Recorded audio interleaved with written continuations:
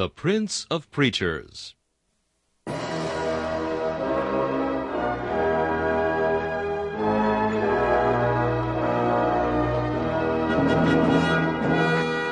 Charles Haddon Spurgeon has been called England's greatest contribution to the spread of the gospel in the 19th century.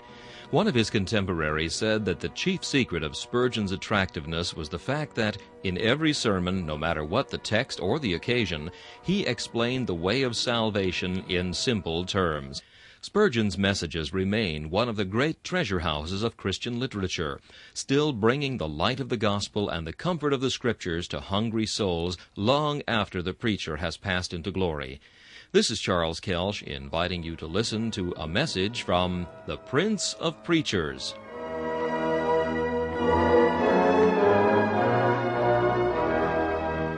C.H. Spurgeon preached this message on September 21st, 1862, at the Metropolitan Tabernacle. It is entitled, Accepted in the Beloved. The text is Ephesians chapter 1 and verse 6. He has made us accepted in the Beloved. The Beloved. This was a golden name which the ancient church in her most joyous moments was likely to give to the anointed of the Lord. When the time of the singing of birds was come, and the voice of the turtle was heard in her land, her love note was sweeter than either bird or turtle, as she sung, My beloved is mine, and I am his. He feeds among the lilies. Ever in her song of songs does she call him by that delightful name, My beloved. Even in the long winter, when idolatry had withered the garden of the Lord, her prophets found space to cease from uttering the thunders of judgment, to lay aside the burden of the Lord for a little season, and to say, as Isaiah did, Now will I sing to my well-beloved a song of my beloved touching his vineyard. Though the saints had never seen his face, though as yet he was not made flesh, nor had dwelt among us, nor had man beheld his glory, the glory as of the only begotten of the Father, full of divine grace and truth. Yet he was the consolation of Israel, the hope and joy of all the chosen, the beloved of all those who were upright before the Most High. Brethren, in the summer days of the church, let us not fail to call Christ our beloved, both in our prayers and public songs, and in those nearer and dearer approaches which we make to him in private, when we may use more tender epithets than we would venture to do in a mixed assembly. We are likely to speak of Christ as the best beloved of our soul, and to feel that he is to us very precious, the chief among 10,000, and the altogether lovely. So true is it that the church loves Christ, and claims him as her beloved, that the apostle dares to defy the whole universe to separate her from the love of Christ, and declares that neither persecutions, distress, affliction, peril, or the sword have been able to do it. No, he joyously boasts, in all these things we are more than conquerors through him that has loved us.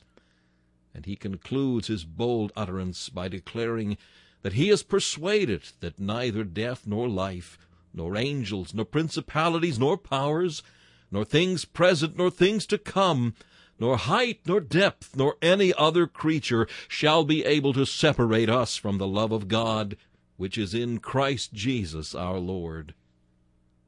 We think we should not be trespassing into the realms of imagination if we ventured to say that Christ is also the beloved of the angels. To him cherubim and seraphim continually cry. For in that thrice-repeated strain there is a word for the second person of the Trinity, as well as for the first and the third. Holy, holy, holy, Lord God of Sabaoth. And certainly the blood-bought call him their beloved, for their incessant strain is, Unto him that loved us, and washed us from our sins in his blood, unto him be glory for ever and ever. Yet, my dear friends, the main reason why Christ is thus styled by the Holy Spirit the Beloved doubtless is because he is the beloved of the Father's heart. "This," said the mysterious voice from heaven in the midst of the waters of Jordan, "this is my beloved Son, in whom I am well pleased." And again, at the resurrection of Lazarus, there came the same voice from heaven, announcing the perpetuity of the Father's love. None of us can tell how dear Jesus must be to his Father. We have, however, abundant proofs of the fact that he is very near unto him, for he is privy to all his Father's counsels. From the counsels of the Most High Christ was never absent. When there were no depths, I was brought forth, when there were no fountains abounding with water. Before the mountains were settled, before the hills was I brought forth. While as yet he had not made the earth, nor the fields, nor the highest part of the dust of the world. When he prepared the heavens, I was there. When he set a compass upon the face of the depth, when he established the clouds above, when he strengthened the fountains of the deep, when he gave to the sea his decree that the waters should not pass his command, when he appointed the foundations of the earth, then I was by him, as one brought up with him, and I was daily his delight, rejoicing always before him. Let us make man, said God, in our own image, calling Christ into creation's work. Without him was not anything made that was made, is the declaration of John the Divine. Beside this, we know that everything which is done of the Father by his divine decree is that he may glorify his Son, while on the other hand, the Son lived and died and lives again that he may glorify the Father. Such is their mutual interest in one another that we cannot suppose a relationship closer, nor a love more intense than that which exists between the Father and the Son. It were foolish and ridiculous in me to attempt to dive into the awful depths of the divine unity. We know that the Father is one with the Son, and that Jesus is one with Jehovah. The unity of essence is a well so deep that I cannot expect to find its bottom, and the love which springs up from this essential unity must be more deep and profound than the wit of man can guess, or than the language of man can utter. I repeat the confession of our ignorance.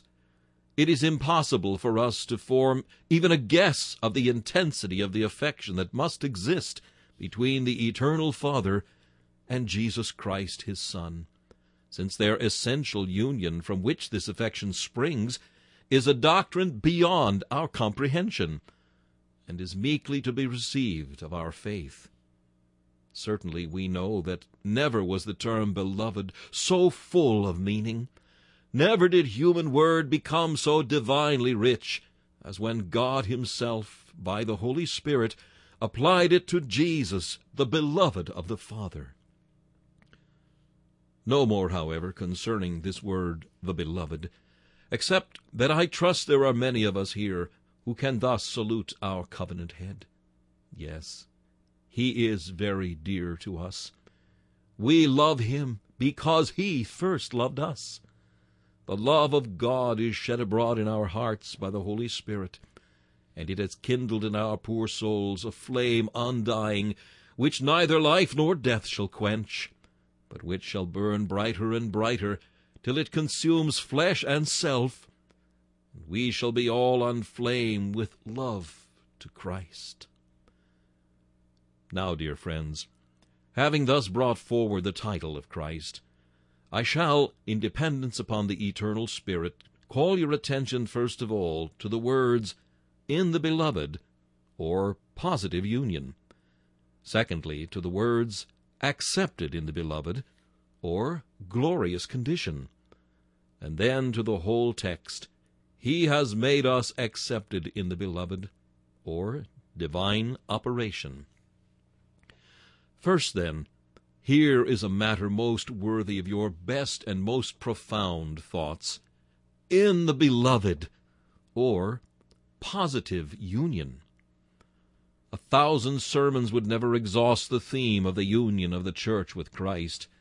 No theology is sound which does not recognize this. No experience can be very profound which does not lead the soul more clearly and more fully to rejoice in this most glorious truth of God. Probably it is a doctrine more suitable to advanced Christians than to young believers. But where the Lord enables the heart to feed upon it, it will be found to be food at once nourishing, delicious, satisfying, and strengthening. They who feed upon it will be found, like Daniel and his companions, to be fairer in countenance and fatter in flesh than any others. In explaining this positive union, let us begin by saying, in Christ, that is, in his heart, and in his heart from all eternity. With prescient eye Christ beheld his people before they were yet formed. He looked forward through eternity and the rolling years of time, and he foresaw that God would make man, and that man in Adam would fall and be ruined. His eyes looked over all the sons of Adam, and selected those whom he saw fit according to the counsel of his will, and these at once were put into his heart to be his darlings, his favorites forever and ever. It was not in time that Christ first wrote the names of his people upon his heart. It was a time before all times, when there was no day but the Ancient of Days, when creation's first year had not commenced, when all things slept in the mind of God as a thought, but had not come forth from his hands as a deed. We look upon the rocks with their long deposits of sand and shells. We go deeper down, and see the long ages that must have passed while the stony strata were being formed. We wonder at the period that the aqueous and igneous rocks must have occupied in their formation. Sometimes we are staggered at the thought of what a great thing time is. We find we cannot grasp the idea of, in the beginning God created the heavens and the earth. It is so far back that the wings of our imagination flag before they reach it as a resting place. But there was an eternity before all this, and all these ages are but as the drop of a bucket compared with the deep and bottomless sea of the eternity of God. Yet when we fly back into the dread eternity, where thought is lost and mind fails, we discover in the breast of Christ eternal thoughts of love towards his children. Is it not a joy that can make your spirits dance, like David before the ark, that we were always Jesus' beloved ones, always in the heart of him whose heart was afterwards in the fullness of time pierced for us? Has he not said, I have loved you with an everlasting love, therefore with loving kindness have I drawn you? As the Father has loved me, even so have I loved you. That is, without beginning, ever since there was a Father and a Christ. It were blasphemy to suppose that God's love to Jesus was not always existent, or that Christ had a beginning in the Father's affections. Even from that time, Jesus had chosen his people, and they were in his heart. Beloved, as they were in his heart, so they have been in his heart ever since. When they fell in Adam, they did not fall out of Christ. When they lived in this world a life of iniquity, yet still there was his great love with which he loved them, even when they were dead in trespasses and sins. When they scorned his grace, defied his love, trampled on his cross, and despised his blood, yet still never from his heart were they erased, for they had been engraved there too deeply by the nails for sin to destroy the remembrance. And now, today, now that we are continually backsliding, nothing has been able as yet to tear us from his heart. We are there, and we shall be there, in death's dark gloom, and in eternity's mysterious splendor, near to Jesus still, For is it not written, He hates putting away? Having loved his own which were in the world, he loved them unto the end. So then, beloved, we are in Christ in the sense that we are in Christ's heart, and we were always so if we are his people. But secondly, we are also in Christ's book. Having loved us, we were chosen in him and elected by his Father. We were not chosen separately and distinctly and as individuals alone and apart. We were chosen in Christ, as Watts well puts it. Christ is my first elect, he said, then chose our souls in Christ, our head.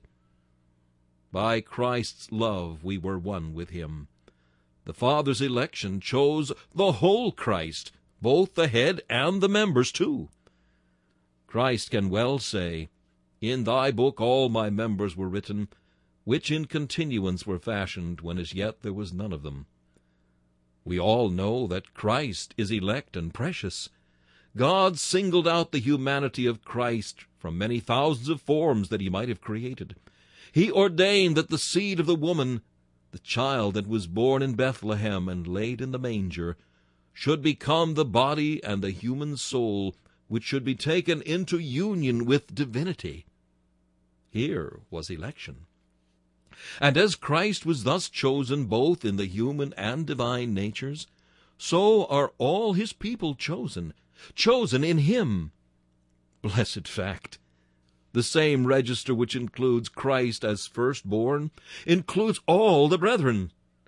And until the flames of hell can consume the record which certifies Christ as a Son of God, our sonship in Christ towards God must remain safe from all the attacks of satanic craft. Disprove Christ's sonship, and you disprove ours. Prove the union of Christ with God as his Son, and since Christ's people are in him, you prove their sonship too. Look down the red roll which God wrote with his eternal finger, according to the counsel of his will, and you see the names of all that should enter into eternal life. They are all there secure, because the first one is secure. And until the pen of hell can run through the first one in the catalogue, it shall never be able to run through any of the others, for there stand the names of all the elect, covered, protected, and defended by the name of Christ, which stands at the head. We are in that book which is sealed with 7 seals, which none but the Lion of the tribe of Judah has prevailed to open. Thirdly, we are in Christ's hands. We are in Christ's heart as our heavenly lover. We are in Christ's book as the medium of our election. We are in Christ's hands as our surety. You remember, beloved, that when Laban gave up his flock to Jacob, Jacob took them upon the condition of suretyship.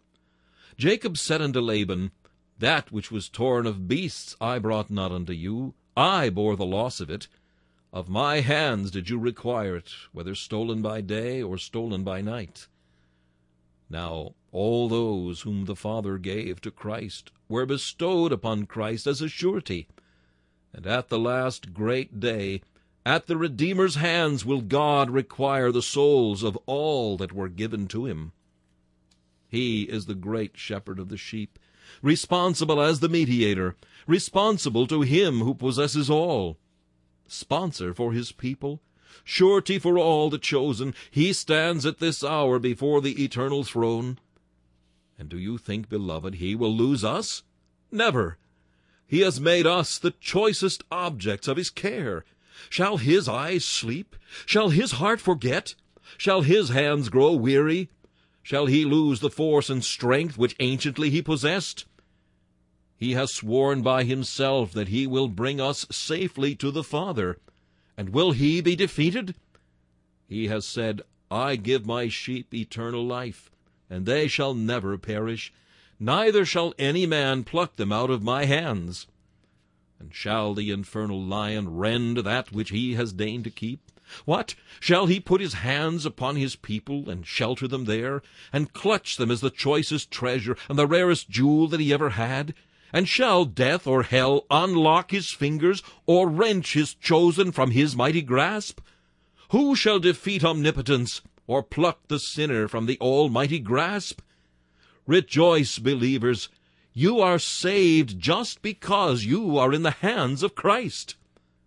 I marvel at those who try to slip from that text, "None shall pluck them out of my hand," and think that souls can be lost after that. For the text does not admit of any other meaning than their safety. They shall never perish, and I give unto them eternal life, are plain, literal, positive statements which none can misunderstand. Happy are the men who are thus in Christ. But fourthly, we are in Christ's loins. This may convey a thought somewhat different from being in Christ's hands. We were all of us in the loins of Adam, and have all sprung from him by natural generation. Adam was our federal head. All his acts were representative acts. While he was obedient, we were obedient in him. Had he continued obedient, we, his descendants, should have been partakers of the privileges which accrue to obedience. Adam offended. We offended in him. Being the inheritors of his nature, we have partaken of his original corruption. And being moreover in him as our representative, we became partakers of his condemnation. In Adam all die. By the offense of one man, condemnation came upon all men. As being then in the loins of Adam, we fell.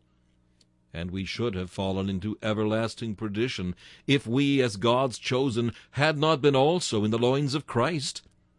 But all the chosen were in the loins of Christ from all eternity, so that what was done he did for them. When he obeyed the law and made it honorable, they are regarded before God as having kept the law, and having honored it in every jot and tittle. When he did hang upon the tree, the chosen who were in him were virtually suffering the wrath of God. Justice looks upon the chosen as though they themselves had suffered all that Christ suffered, as though they had drunk the wormwood and the gall, and had descended into the lowest depths.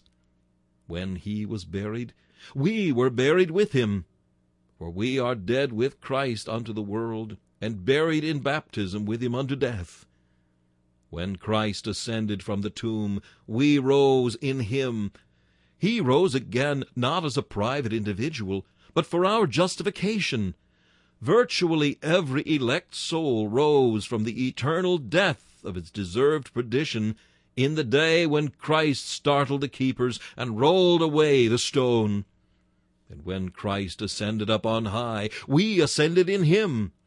Up with him we entered into the spheres, and with him today we are risen in Christ, and made with him to sit in heavenly places, even in Christ Jesus. Today, beloved, the language of the psalmist is more true than he thought concerning man. Thou hast made him to have dominion over the works of thy hands, the fowl of the air, and the fish of the sea, and whatever passeth through the paths of the seas. We see not all things yet put under man on earth, but we see Jesus, who, as the representative man, sits in heaven, triumphant over all things, having all things put forever under his feet, and representatively under our feet too, since we are in Christ. Just as the Apostle Paul argues concerning Levi, that Levi is inferior to Christ, for he says, Abraham was less than Melchizedek, for without doubt the less is blessed of the greater. So also Levi was less than Melchizedek, for he was in the loins of Abraham when Melchizedek met him. So, beloved, as Levi was in the loins of Abraham, who paid tithes to Melchizedek, so we were in the loins of Christ, and paid the debt due to divine justice, gave to the law its fulfillment, and to wrath its satisfaction.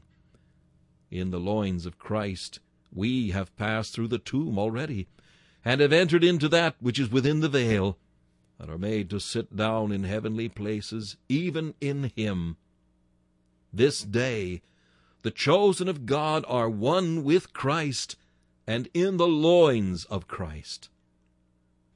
As we are in the heart of Christ, in the book of Christ, in the hands of Christ, and in the loins of Christ, there is yet another thought, dearer and sweeter still. We are in the person of Christ, for we are members of his body, of his flesh, and of his bones. When the Spirit of God comes into the sinner and convicts him of sin, that sinner is led to look to Christ only for his salvation. Christ then becomes unto him the way and the life. By the mysterious operations of the quickening Spirit, the sinner begins to live a spiritual life. Now, in the moment when the spiritual life was first given, there commenced in that soul a vital and personal union with the person of Christ Jesus. There had always been in that soul a secret mystical union in the divine purpose. But now there comes to be a union in effect, and the soul is in Christ from that hour in a sense in which it never was before. Oh, do you understand what it is to be in Christ vitally? Beloved, no explanations can set this forth. The natural man discerns not the things which are of the Spirit of God. These are things which must be known experimentally by each man for himself. Have you felt a life in you that is far superior to the vital principle which you inherit from your parent? Have you known that regeneration has given you another existence which generation did not confer upon you? Have you felt principles alive within which no education could have developed, and which no persuasion could have implanted? Have you within you the living and incorruptible seed of God, which abides forever? Have you been made partakers of the divine nature, having escaped the corruption which is in the world through lust? Have you been begotten again unto a lively hope by the resurrection of Jesus Christ from the dead? If so, the life in you is Christ in you, the hope of glory. And your life is sustained by the fact that you are one with Christ. Suck the nourishment of your life from him, just as the branch draws from the trunk the sap whereby it is invigorated and made to live. I can do nothing without thee. My strength is wholly thine. Withered and barren should I be, if severed from the vine.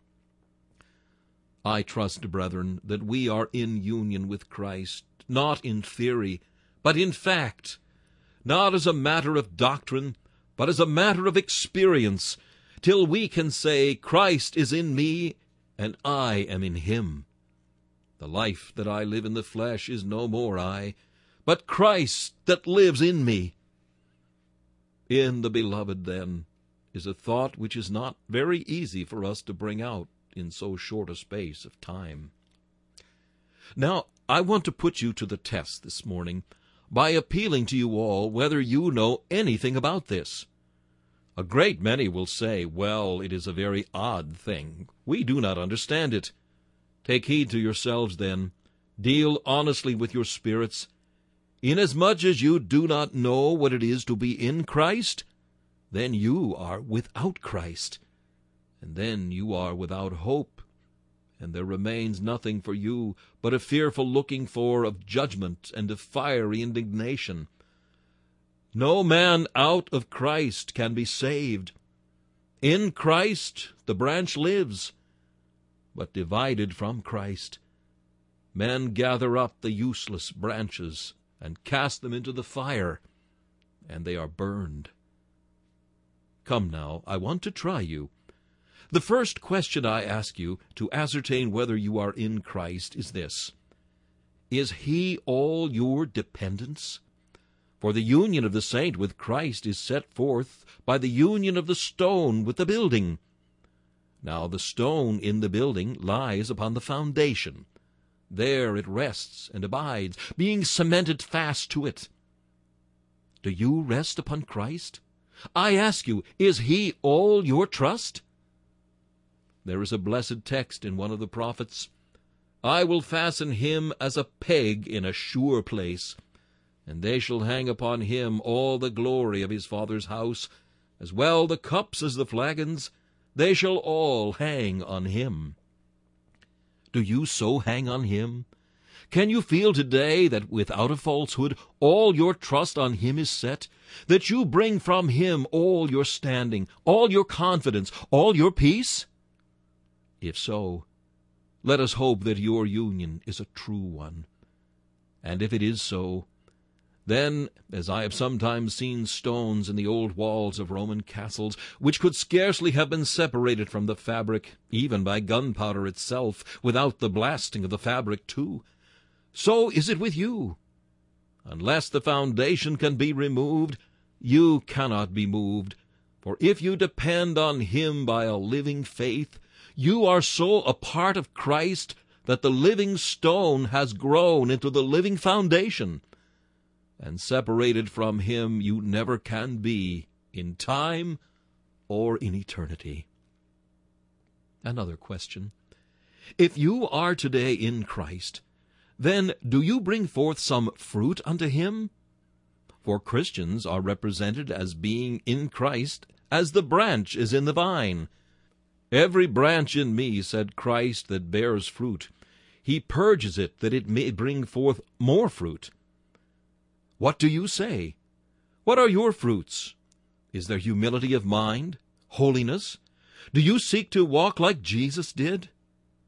My dear hearers, this is a very sharp question to put to you, but I put it to each of you personally, for by your works you must be judged at the last great day.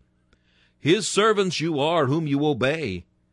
If you give yourselves up to the pleasures of the world, to the lusts of the flesh, to your own selfishness, then you are the servants of sin. Be not deceived, God is not mocked. Whatever a man sows, that shall he also reap. Do you of the Spirit bring forth fruits of the Spirit? Do you walk and act as the elect of God, putting on a heart of mercy and compassion? Have you a single eye to Christ's glory? And do you live to his service? If so, then thanks to God, no pruning knife shall cut away the branch that brings forth fruit.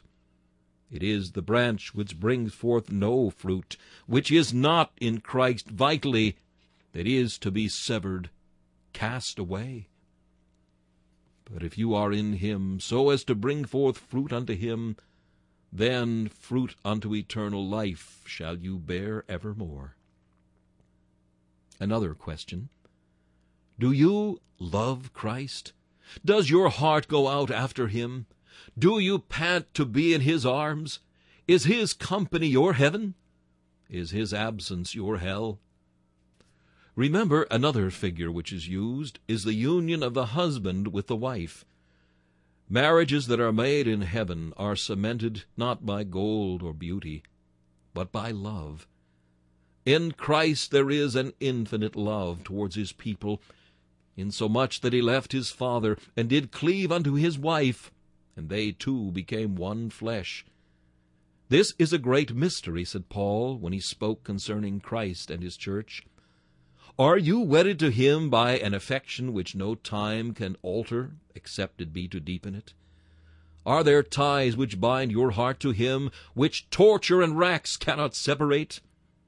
If there are, then you are married unto the one that will never put you away, one that will never leave you a widow. For your Maker is your husband, and he loves faithfully. He is one that calls you his Hephzibah. His soul delights in you.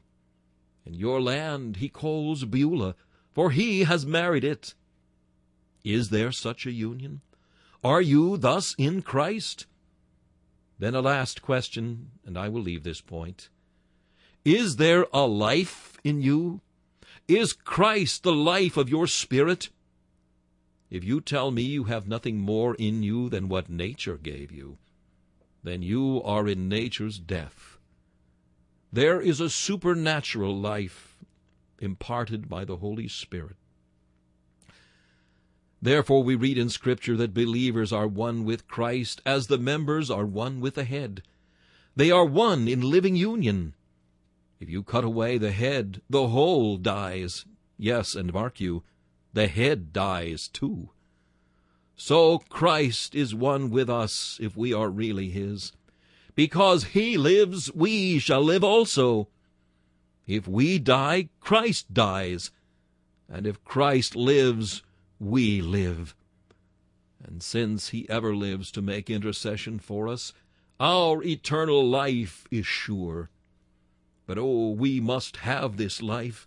Except a man eat my flesh, says he, and drink my blood, there is no life in him.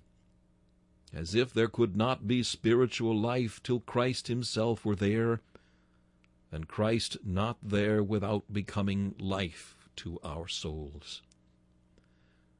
I now turn very briefly to our second point. The text tells us we are accepted in the Beloved.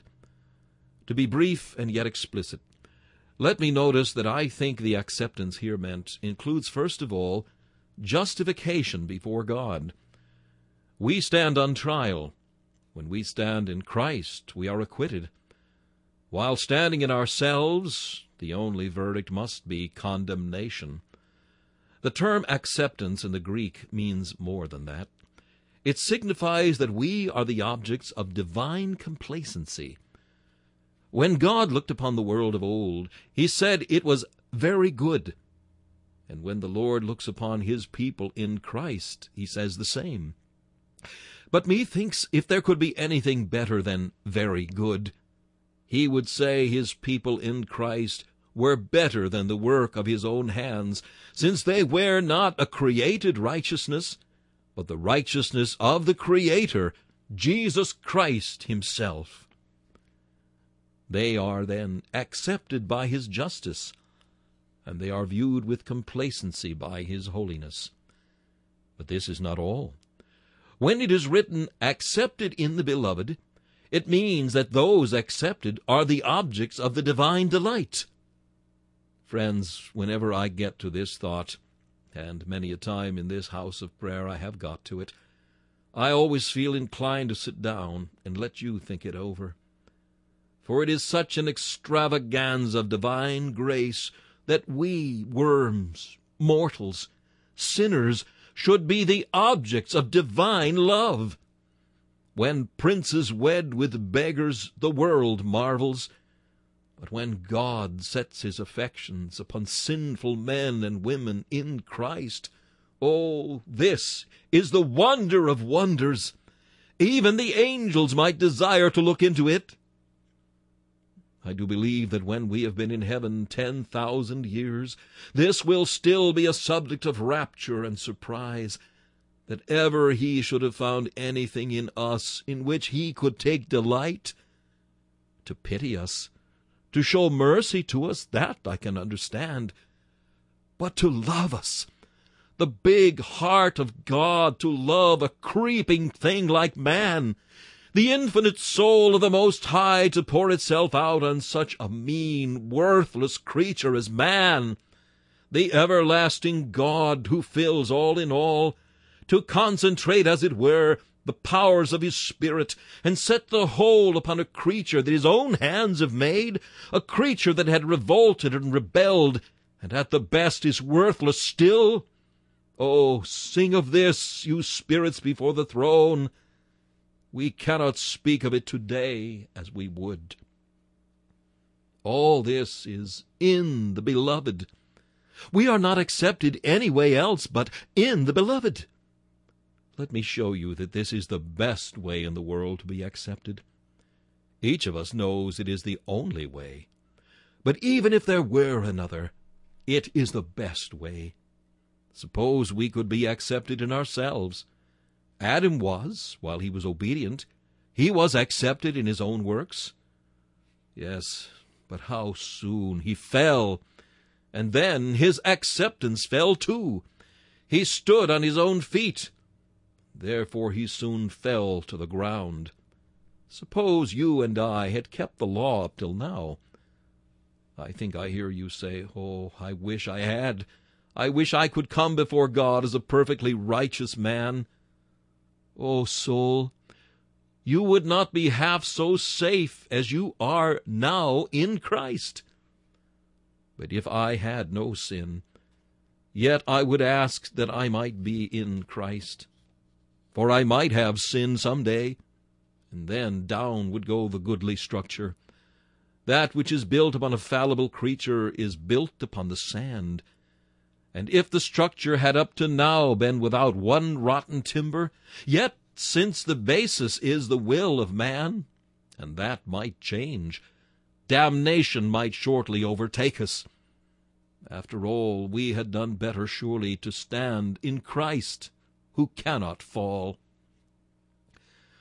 Now I know some professors who seem to me to stand in their own experience, to be accepted in their own experience. At least that is their apprehension. Just now they have such visits from Christ's faith, such gleams of his love, and now they think God accepts them, for they feel so high, so heavenly minded, so drawn above the earth. I have seen these same persons the next day feel their souls cleave to the earth, and they have said, "Now I am not accepted." Oh, that these beloved ones would but know that God never did accept them in their experience. He accepted them in Christ, and he never can reject them till he rejects them in Christ, which cannot be, since he cannot reject Christ. I would that they would see that their ups make them no higher before God, and their downs make them no lower, that all their high joys do not exalt them, and all their low despondencies do not really depress them in their Father's sight. They stand accepted in one who never alters, in one who is always the beloved of God, always perfect, always complete, always without spot or wrinkle or any such thing. Blessed faith that walks above experience, joyous trust that in the dark night still sings of heaven's unclouded noon, and in the midst of blackness and vileness consciously felt, still boasts of pardon bought with blood, of righteousness complete and without flaw. The Arminians say our being accepted before God, if I understand it correctly, is also an acceptance in our graces. This is the English of their doctrine of falling away. While a man walks worthily, God accepts him. If he walks sinfully, then God accepts him no more. Those of you who like this way of being accepted may choose it. For my part, I feel there is nothing can ever satisfy the craving of my spirit but an acceptance which lies utterly and wholly out of me, and only and entirely in Christ Jesus. Why, brethren, we would be accepted one day and rejected the next. No more.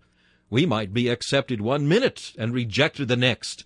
If it lay in anything whatever in our walk or in our work, we should be in the covenant and out of the covenant 50 times a day. But I suppose the Arminians have a difference between sin and sin.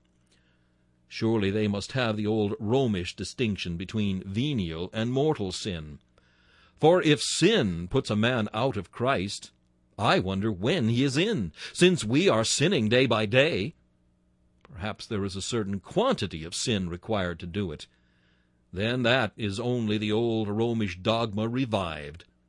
Some sins, mortal on the Arminian theory, so as to put a man out of divine grace, and other sins venial, so that they can keep in grace and sin too. Oh, I glory in my God that I know once in Christ forever. Nothing from his love can sever. If my good works had put me into Christ, then my bad works might turn me out of him. But since he put me in when I was a sinner, vile and worthless, he will never take me out, though I am a sinner, vile and worthless still. Unchangeable his will, though dark may be my frame. His loving heart is still eternally the same. My soul through many changes goes. His love no variation knows. Now, Christian, I want you this morning to rejoice in this. You are accepted in the Beloved. You look within and you say, "Oh, there is nothing acceptable here." Man, look at Christ and see if there is not everything acceptable there. Your frame depresses you, but look to Jesus and hear him cry, "It is finished." Will not that death note reassure you? Your sins trouble you, but remember, they were laid upon the scapegoat's head of old, and they no more exist. For he has cast your sins behind his back and thrown them into the depths of the sea. In your surety you are free. His dear blood was shed for thee. With your Saviour's garments on, holy as the Holy One. While you have still to bear groans and doubts and fears, to fight with corruption and to wrestle with temptation, you are still accepted in the Beloved. You are never accepted in yourself. You are but a condemned sinner in yourself. You are never anything but accursed both of God and of the law out of Jesus.